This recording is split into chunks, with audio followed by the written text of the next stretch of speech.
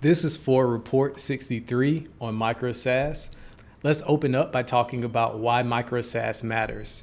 Micro-SaaS gives you the freedom to design your life and manage your energy without optimizing for investors, employees, and other stakeholder types. It can also be a wedge into larger markets. Just because you're building a Micro-SaaS today does not mean that it can't turn into a SaaS application or even a platform. The problem is that large monolithic SaaS apps solve lots of problems for lots of people, whereas micro SaaS apps solve specific problems for specific sets of people. They also have other characteristics like being run by a solo founder or a small team, focusing on a single feature or a minimal feature set, and also being built on an existing platform like Shopify, Stripe, or Intercom. This last characteristic isn't a requirement. There are micro SaaS applications that are built on top of these platforms and may suffer from platform risk. There are micro SaaS applications that integrate with other apps and they may integrate into many platforms. And there are also independent micro SaaS applications.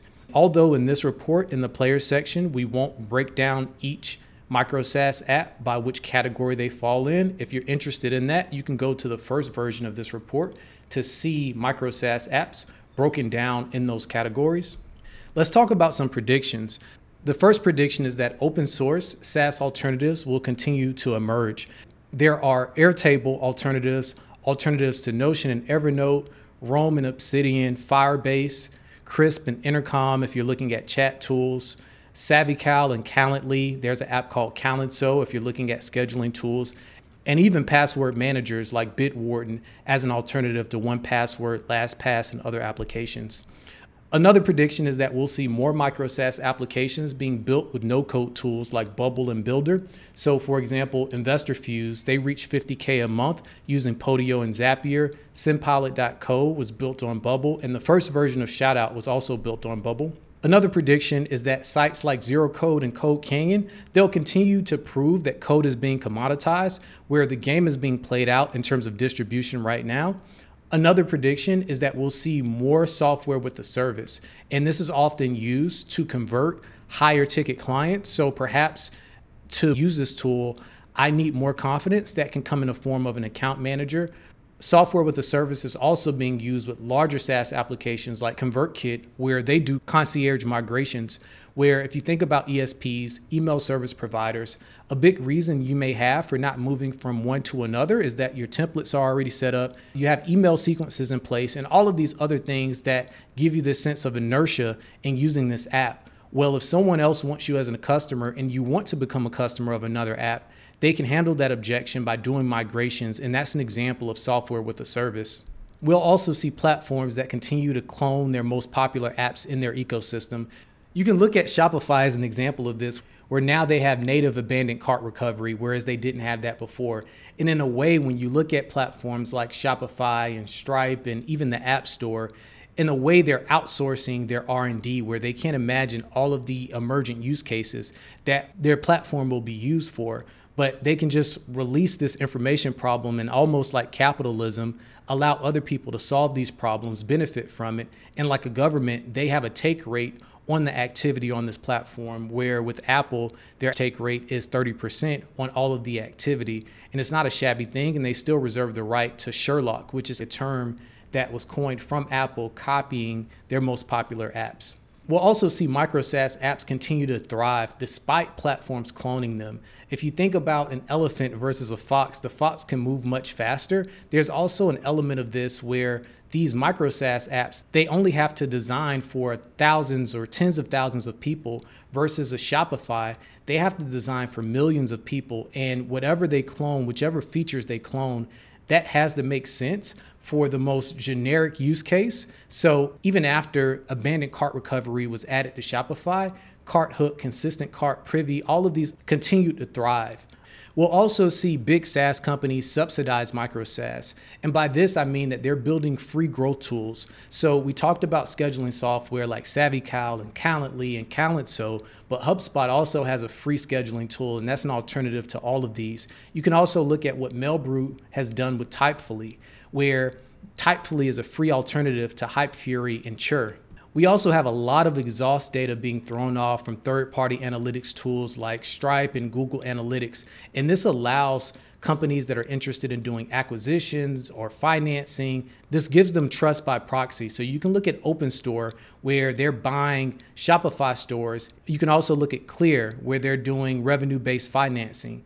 And they don't have to trust the word of the owner. They can trust these third-party tools for some of that due diligence. We'll also see lifetime deals continue to be used as a distribution channel. We talked about a lot of scheduling tools, but there's also TidyCal, and they use lifetime deals to break into this crowded market in this scheduling tool space. There's also Testimonial Tool, which is an example of lifetime deals that were used to gain early adopters and evangelists, and then Testimonial Tool switched to a recurring revenue model. So this is not a final game. This does not mean that you always have to use lifetime deals, but it can be a way to get early feedback. And there's an entire report on lifetime deals if you'd like to check that out. On to opportunities, where the first one is to index into an existing market. There are tools like Growth Ranker, where they're using Stripe verified data harvested from indie hackers to find fast growing form factors like AI generated copy tools, Notion to site apps, Sheet to site tools. And this just falls into the theme of not trying to create the wheel, where a lot of first time entrepreneurs, they obsess about trying to go 0 to 1 on product instead of going 1 to N and then focusing on distribution. Another opportunity is to buy instead of building a micro-SaaS. There's XOXO Capital, where they own a feedback tool, a screenshot service, and a sheet to API tool. And there are many more examples of these micro PE firms in the micro private equity report. And this is just a case where if you have access to capital, you might as well use that to save time, where some people, they say time is money, but time is not money, whereas money can go up and down, but time only goes one way and it's non-renewable. You can also step outside of software and look at digital product subscriptions like Page Flows or GoRails or Storytel or Just Django or Start React Native, where content tends to be a faster route to revenue than software, where software may have lower marginal costs if you're talking about subscription media versus subscription software. But this fits into this idea of stair-stepping that Rob Walling has been talking about for a very long time.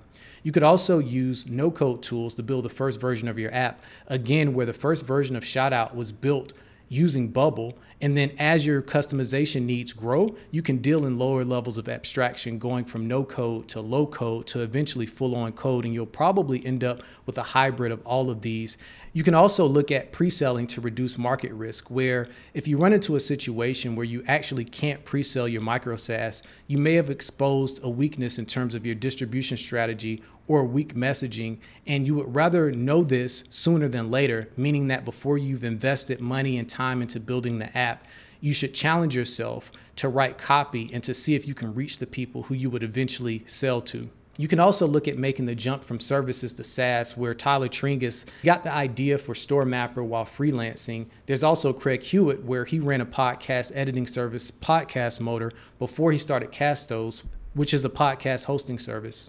Going back to micro PE, there's a play here where if you bundle a few micro SaaS apps and you're targeting the same niche, you can cross-sell and lower your customer acquisition costs while increasing your lifetime value. And if you check out the report, there are firms like Design Moto, Sandhills Development, Conversion Bear, Mini Extensions, and Awesome Motive, where they all run a version of this playbook. You can also look at building a community around your micro SaaS to get close to your customers, create user-generated content, and then also figure out what to build next based on what they need. You can look at the super community, which is a Notion page to website app. And usually SaaS suffers from fragmentation and the lack of network effects. But once you start to build a community around your app, you can get some of these network effects and you can create an environment and build a group of people that don't exist anywhere else. You can also look at using a referral program to boost revenue, where there's Transistor, which is run by Justin and his co-founder, where they're offering recurring commissions. And this just gives you a way to align interests with other people and then also borrow trust from those with established audiences. We can step outside of micro SaaS once again and look at micro XaaS, as in anything as a service. So this is back on the services side, where we can look at NurtureKit, which does email automation, but only for ConvertKit, and Gloat, which does installation services for ghost blogs, where services like content are typically faster to revenue than software. This is yet another way to stair-step your way to a SaaS application. You can also look at solving your own problem and selling the solution, where before we talked about Brian Castle and him building Process Kit based on the challenges that he saw at Audience Ops. There's also Mini Requests, which stemmed from Mini Pixels, the unlimited graphic design service, where now this is a SaaS for people running productized services. And this just fits the idea and the theme of productizing your pain. On to key lessons, where the first key lesson is looking at what focus means in Micro-SaaS, where Micro-SaaS is all about focus, where large monolithic apps, they have more features, they may have more financing, they have more people, but what they lack is focus. Where Micro-SaaS allows you to make design concessions for a specific group of people, where larger monolithic applications, they can't do that without cannibalizing some of their customer base who they also have to serve, because they're trying to make many groups happy, whereas you're just trying to make one specific group happy and you're solving the problem for them. So you can do much more and go above and beyond for that specific group. The second key lesson is looking at the increasing leverage that individuals have. So we talked about this a few times before with open source software and APIs and all of these other forms of abstraction, where solo founders and small teams are able to build more and build faster than ever before. This meta trend also showed its head in $1 million one-person businesses, as well as no code, as well as low code. And all of these reports show this idea of individuals being more spiky and being able to focus on what they're truly unique at, and these other things that are necessary but aren't differentiators in running a business. They can sort of throw those over the wall to other people, productized services, APIs, open source libraries, and either outsource or automate everything that's not critical and unique about this business. And that all goes into giving individuals more leverage. We can also look at the fact that technical moats are fading, going back to code being commoditized, where the competitive advantage more often is being played out in the form of distribution, finding unique distribution channels, building proprietary distribution and trust, whereas product, it's being commoditized. Especially, we're still talking about SaaS where feature parity exists, but if you're building around a specific audience or trust that you have, people, they don't have feature parity, but applications do. We can also look at the flip side of specialization, where we talk about micro-SaaS solving specific problems for specific groups of people. The more you concentrate and the more you focus, you increase your fragility, where it's easier to get wiped out when you're solving a very specific problem for a specific group of people. What if the problem that you're solving, let's say on Airtable, they completely do away with a module that you're built on top of? Overnight, you're wiped out. Whereas if your surface area and the problem set that you were solving was a lot wider, or you weren't built on top of Airtable and you were a larger SaaS application in general, perhaps you're not as fragile. So that just goes back to this idea that there's no free lunch. And to turn the tables once again, we can look at some of the upsides of platform risk. I wouldn't necessarily say upsides, but there are some advantages to being built on top of platforms, where you can look at the fact that platforms may help you find customers, where you're competing in the App Store instead of the World Wide Web. So your customers are already in this minimal SEO experience. There are more search engines than Google. YouTube is also a search engine. iTunes is also a search engine. All of these things are search engines, and they're looking for solutions. So even though Apple may take 30% of revenue, that's 30% that you didn't spend on advertising or cost of acquisition for that user.